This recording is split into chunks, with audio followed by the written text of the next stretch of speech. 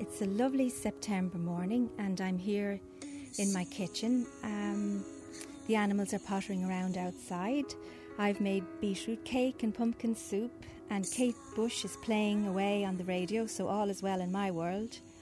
Trisha is driving down for a visit. Trish and I go way back, and she's a very dear friend to me. We live very different lives. She has a busy career and is a mother and has a very hectic lifestyle. But however, we do have some experiences that we share.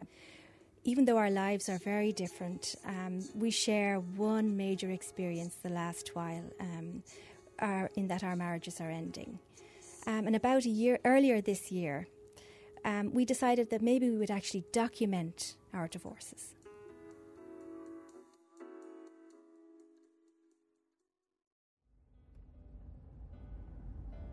Okay, it's 10 o'clock in the morning and I'm going to make my way to Anne's house. It'll be nice and we'll have lunch together and spend a few hours catching up. I'm Patricia, and that September morning I was driving to Anne's house. I've known Anne for about 7 or 8 years and we've become very good friends. We first met through work. Back then we were both still married. I was busy with little children and a career. Anne was working and studying and creating a home in the Irish countryside. Here I am driving through the countryside. The leaves are changing colour. It's beautiful. I love the autumn this time of year. When I get to Anne's house, I know I'll be greeted by the sound of dogs, sheep, hens, goats, and I'm sure she'll have some lovely food prepared like she always does. She promised me some beetroot cake, which I've never had, so that should be nice, and maybe some pumpkin soup, but anyway, we'll see. That morning in September 2009, when I was going to Anne's for lunch, she had just recently got divorced. We had spoken on the phone, but it was my first time to visit her. We planned to record a conversation with each other, something we had been doing since the beginning of 2009. It's Tuesday the 13th of January. It's around 12:30. I would have to say I am, at the beginning of this new year, already feeling a little anxious about what's to come. I'm 4 years on this path and I'm exhausted, as I'm quite sure anybody who has been down this path fully understands. The last time you were in court, I was there with some of your other friends, so we were there from 10, I think, until about 4. And we were lucky that time that we had a quiet room to wait in, which is very unusual. But the waiting, and I was getting frustrated and angry on your behalf, and you kept calm. Do you think, is that because you've been there so many times, and have you learned how to kind of handle the process? Well, I think it's a combination of both those things, Tricia. I have learnt how to become calm, even if it is a false kind of calmness. You literally just go down deep and go for it, because you know your main aim is to get some sort of action that day. And I have been through it so many times. Got to court, as you did say, most unusually we were given a room, because anybody who's been to family court knows the horror of the situation. It's jam-packed. There's hardly a seat. Nobody knows who's being called. If you're being called, nobody makes eye contact. You have issues with your ex-partner. You're looking to see where are they or if they're coming. So it was a blessing to get the room, and I was really grateful. I know you very well now, but when I first met you, when I didn't really know you at all, my perception of you was that you were this fairy tale couple living up in the wilderness, madly in love. And you'd arrive into me usually with some organic food or some homemade present. And the way you spoke about your husband, he was like some hero. And when I met you both, I can remember you walking along holding hands, the two of you with your long flowing hair. And it's interesting, looking back now, what a few years can do, or how things can change, or maybe your perception changes. Well, that is interesting. It's interesting who we become and what we do to make things work, I think. I won't deny I was absolutely 100% invested in love and in the concept of love. And I think possibly whoever I signed up with would have got that part of me, that whole part of me. But yes, I was in love. I wouldn't have stayed for 20 years. I was in love, but at a huge, huge cost, a cost which I didn't recognise till really towards the end, when the cracks... When Emmy came, the cracks became craters. what kept you hanging on in there, that you didn't give up? What you see in the beginning, whether it's a spark or a glimmer or a big bright light of love, what causes you to fall in love. You're slow to let go of that, and it's not like it goes out completely. I mean, there are flashes of it, there are glimmers of it. God knows there was more reconciliations than a few in our situation. And you believe, and you're hugely invested. And it's interesting to examine. I didn't, it was easy to blame it on things like the infertility, like differences, like poverty, I think you can talk yourself around a lot. And I had become very isolated. I had isolated myself. And the image I put out there, as you say, was one of everything's fine here. And I suppose it strikes me now from knowing you and having met your family how much they're part of your life now and the love that's there. And I think it's really maybe would be nice for other people to hear how things can change and how, the love can flow back in from another source. It's been very interesting to me that when I withdrew the love or when the love died, all my love was going in one place. And when it shrank away from my marriage, it opened up towards everybody who had, bless them, essentially been waiting in the wings. And essentially, I would say I'm a strong person. I'm not physically strong at the moment, but I am a strong woman. You're the dark night you mentioned. When I think of my dark night, I can look up at the lights of Dublin. When I think your dark night, it frightens the life out of me because of where you live and there are no street lights, or not even in the distance. And this time of year, a dark night can go on for a very long time. Could you explain to me what that's like or how you've survived that? Because I don't know if I could do it. Well, there's that kind of dark night, and then there's the internal dark night. I'm fine with nature's dark night because there's a blanket of stars, and very often there's a huge moon that comes up at the back of my hill. And I go out in my pyjamas because the dogs go out for their last pee, and you hear the goats giving the odd man the shed. Nan, the sheep, is around for one more rich tea biscuit if you're out. That's fine. You can hear that awful banshee-like wail of the fox in the back hill. Nothing of that frightens me. The dark night, and I know that's not for everybody, but I love that. I love that. But the dark nights that I have been through since the separation and since becoming ill, they can last for weeks. And I have cried. Loud, scary noises. You try and avoid going there. You want your mind and your reasoning to take you to the next level without having to get down into that deep, dark, difficult emotional place, but you can't get. You've got to go through it to get past it. And I remember one night when just before the separation, being on the couch at the time in the kitchen, and it was quiet and it was dark, and my heart was just broken. I'm nearly at Anne's house now. It's very remote. There's grass growing up the middle of the road. Her house is surrounded by forest. It's very beautiful, but very isolated, really.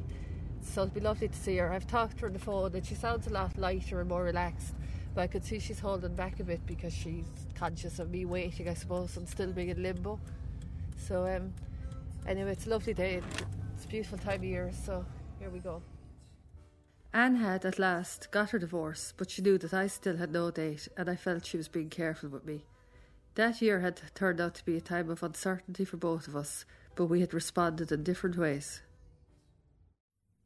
It's Tuesday the 13th of January, it's about 1:30. It's very dark these mornings.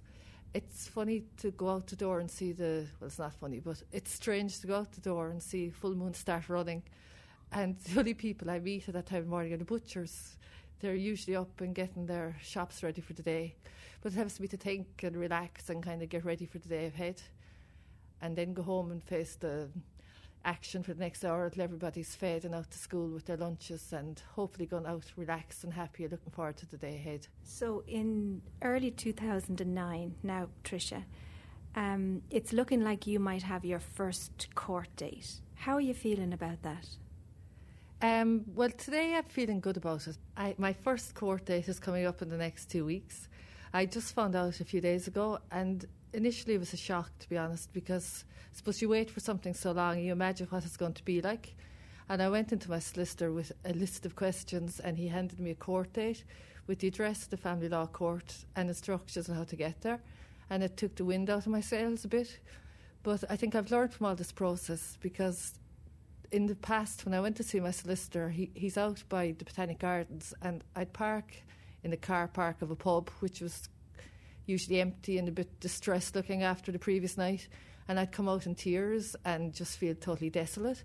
So this time I parked in the Botanic Gardens, and I enjoyed the 10-minute walk to my solicitor, knowing that whatever happened, at least when I'd left his office, I could go to the gardens, admire the trees, and maybe have a cup of coffee and gather my thoughts before I'd go off to meet my children from school, because I've often been upset over the last number of years and wanted to crawl away into a hole and just forget about things, but I've had to dry my eyes and arrive at the school gates laughing and smiling and trying to make small talk with other parents. So maybe I've learned how to cope as I've gone on. So when I got my court date, my initial reaction was shock. And I was thinking of my children, really, and that it was going to probably be one of the most significant days in their lives when their parents got divorced, and that they'd be before and after from then on. But I phoned loads of people when I came out. I phoned some of my friends, and I phoned my brother. And so many people offered to come to the court with me, which was really nice. And it was something I'd often thought about, who would I bring to court with me? And I've decided really the best thing is to go on my own, because I don't want to hurt my husband. Really, I don't want to turn up there with a support gang, which women often tend to have more than men, and to see perhaps he mightn't have the same gang with him. So I decided to go on my own. And I know it'll be nerve-wracking, and I've been in court a lot because of previous work I did. But I just think I need closure and I need to move on. And I feel strong enough to deal with whatever will come out of it.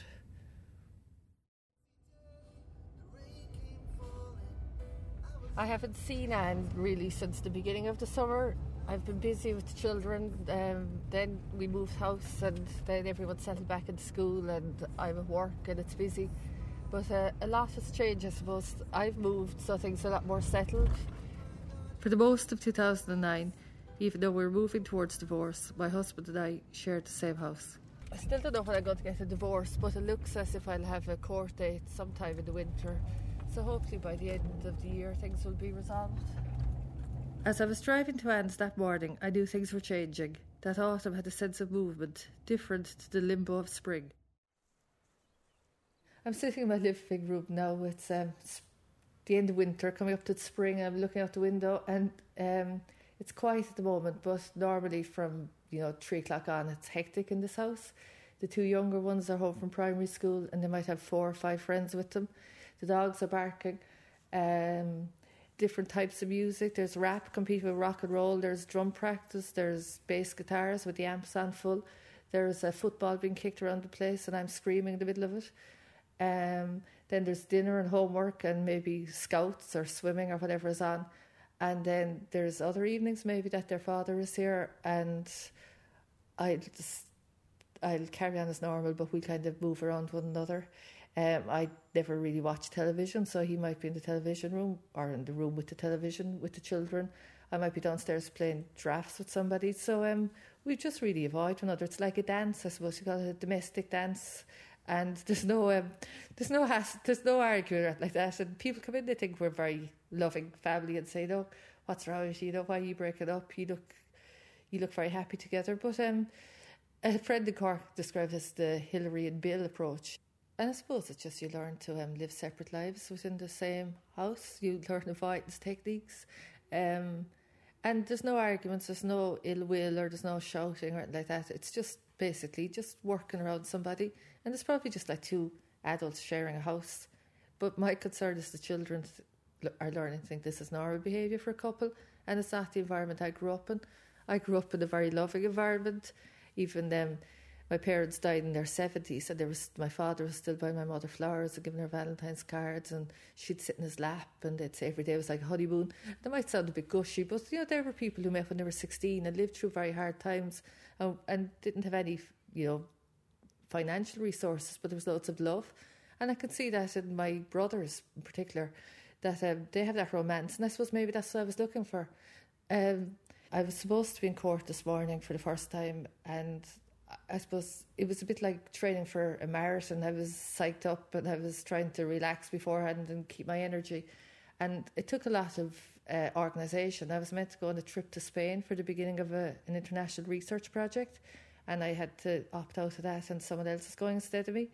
And I also had about 600 students I was meant to teach today, and I had to rearrange those lectures. So it took a lot of organisation. And then yesterday, just 24 hours or less than 24 hours before the date, my solicitor phoned me to say that it would have to be adjourned. In a way, I was relieved, because the last thing in the world I want to do is go into court and face the man I've been living with for 25 years. We met when we were both around 19, and we knew one another for a year before we started going out together. And we met in a rowing club. We were both members of a rowing club. We met in the weights room, and we were friends for a year, and then started going out together. And I suppose I would have said it was love at first sight. I don't know how he'd feel. And we were young. I mean, looking back now, I thought we were young. At the time, you don't feel that. And I'd very much see our relationship in terms of 80s Ireland at the time we met, because when we left college, we emigrated. And I think that's maybe the two of us. We left our families, our communities, our countries, so that in a way, when you're in a young relationship like that without family support, it becomes a very specific type of relationship. So I suppose I'd bear that in mind, looking back, that we were young, idealistic, got off to London, it was a big adventure, but yet it's not an easy thing to be an immigrant. But I suppose I'd like to believe that love is eternal, and that, that love doesn't die, but just that different challenges come your way. I suppose things change over time, maybe, and when you're young and you're in a relationship, you have plenty of time to put into a relationship. If you're bored or sad or miserable, you can go to the cinema or go for a meal or something. But then once you have a career and you've got children, you kind of peel away all of that distractions, and you have to deal with the reality. So I don't think love dies, but I think you can kill it, and maybe kill it by neglect. I'm nearly at Anne's house now. What was I say? As I get closer, I'll hear her animals, and she'll be at the gate to greet me. There she is now, I can see her.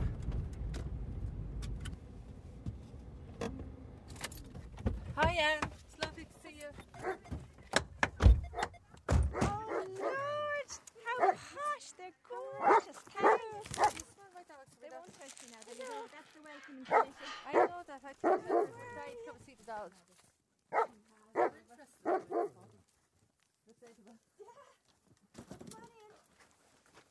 Now, go on, boys. Put the girls in. Not you, Flora. Thank you.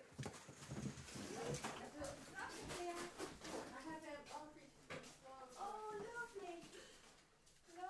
Trish, it's great to see you again. Thanks a million for coming down. It must be a year since we started off on this journey. This time last year you came down in your skinny tyre with no spare wheel. Today you came down with no petrol. I know. When I ever learned, my gear stick came away in my hand. But anyway, it's nice to be here, and it's lovely to see the place looking so well, and you look really well. And your nice orange jumper matches your pumpkins I see up on top of the dresser. What are they? Pumpkins, little Japanese organic pumpkins. Right. So how are all the animals and everything else?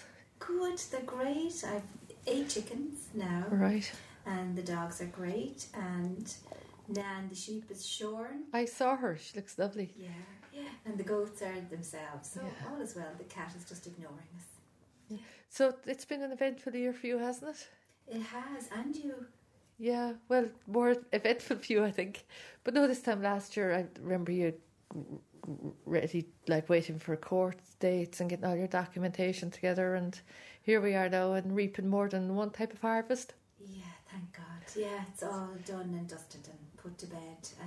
4 years on, yeah, so I'm here, and I know I can stay here, and that's a huge relief after anybody that goes through this knows huge stress.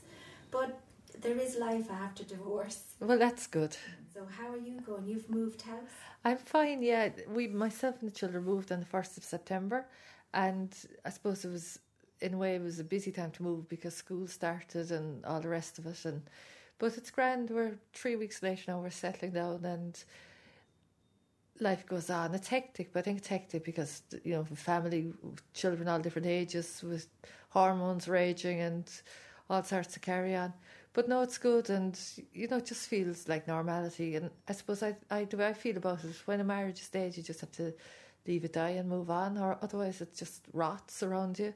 Yeah. And I think that ours was just, it was time, to have separate households, and hopefully, in the not too distant future, we'll, come to some agreement and sort everything out and get on with our lives, all of us.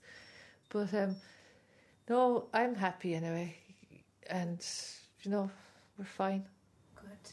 Yeah, and how do you juggle it all with work and... Well, I suppose in a way, I think anyone with children is juggling everything, so that hasn't changed much, to be honest.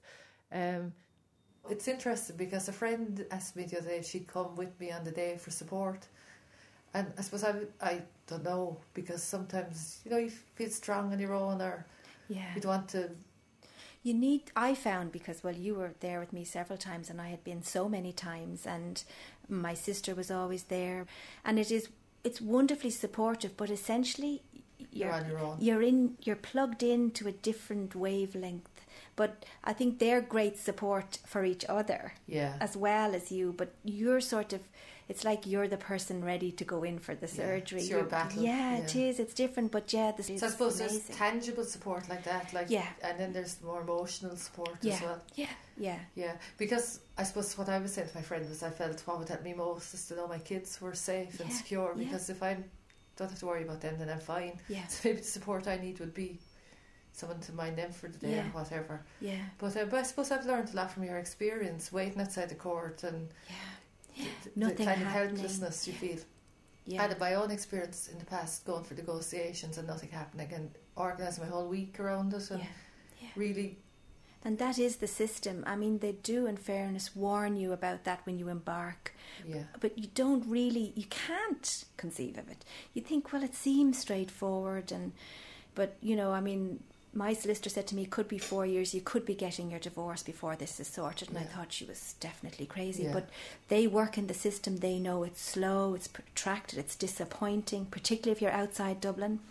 And you have to wait for another 3 months to see, are you on the list, will you be called?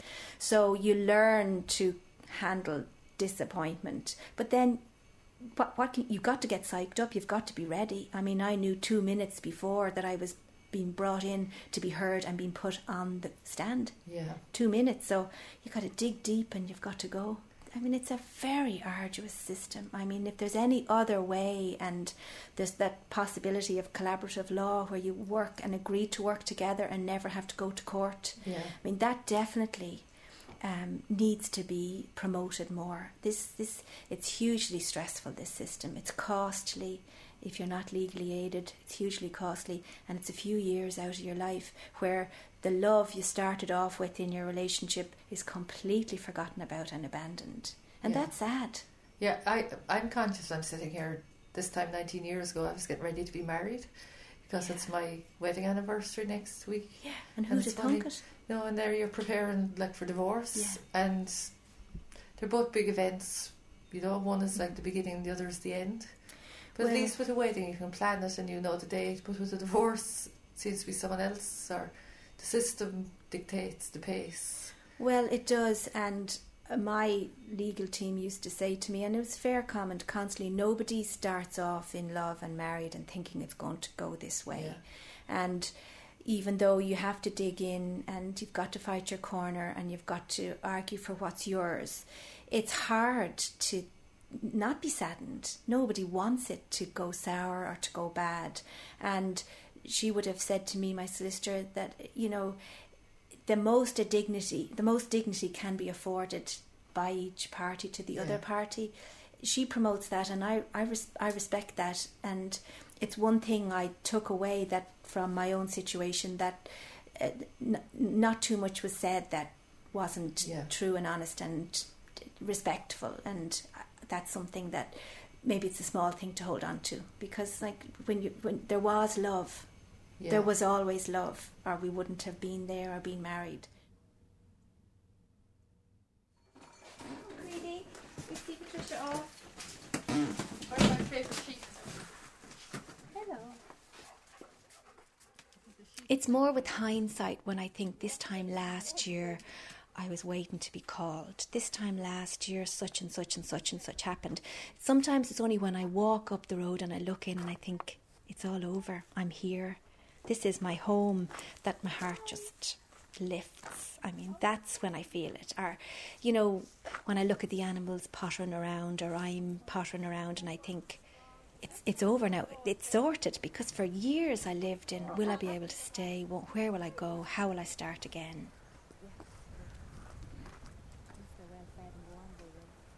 It is dramatic. With the nature of it, I was thinking about it. I mean, I was in so many courts.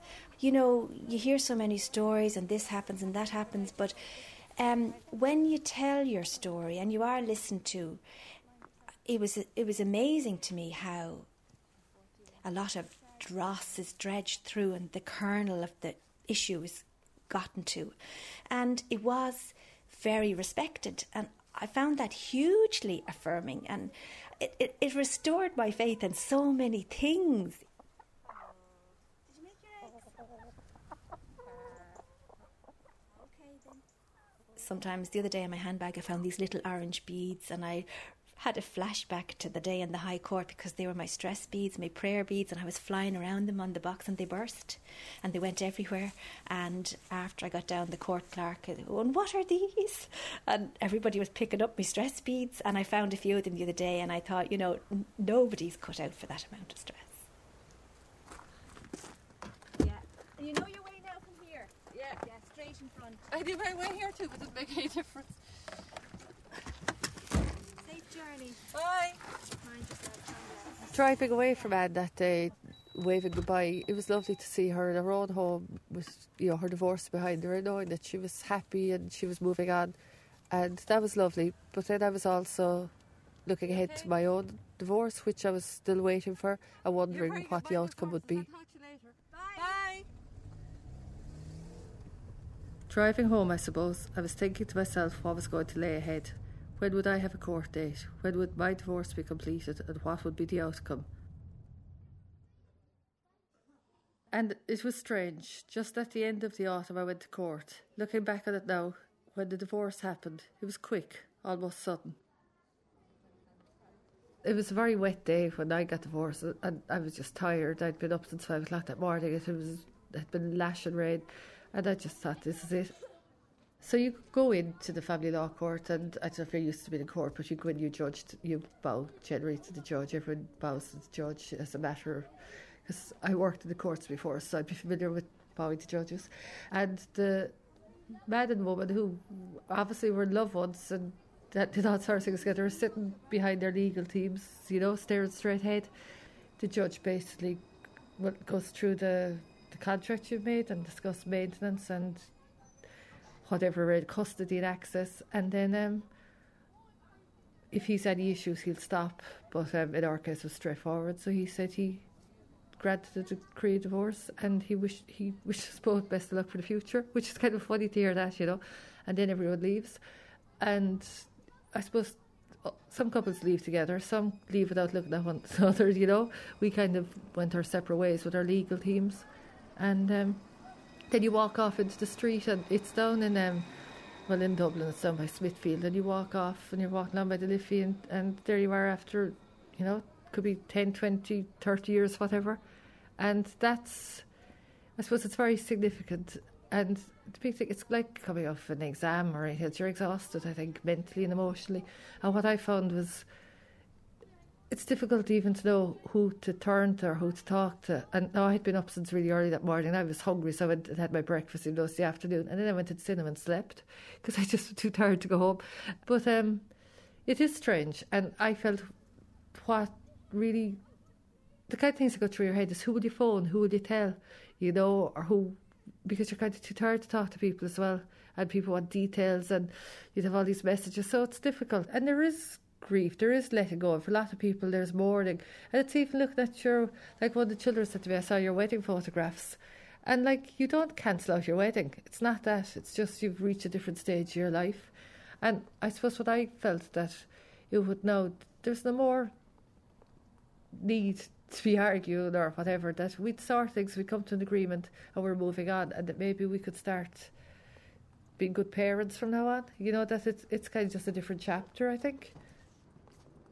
I talked to Anne that evening on the phone because I knew she was waiting to hear from me. She had been as anxious about my divorce almost as I had.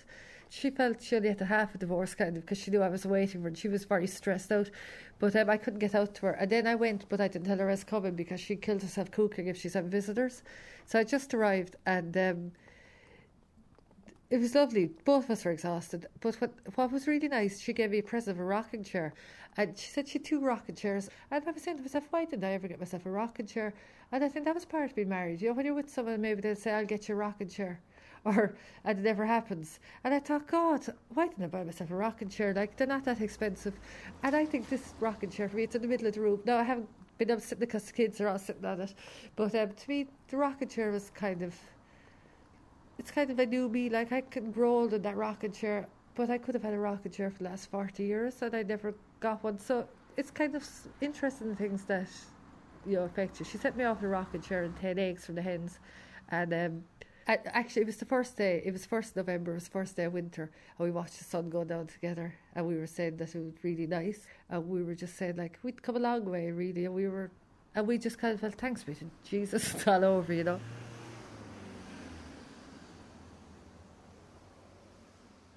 If you enjoyed this documentary, you might like to listen to our other Documentary on One productions. Visit rte.ie/Doc on One.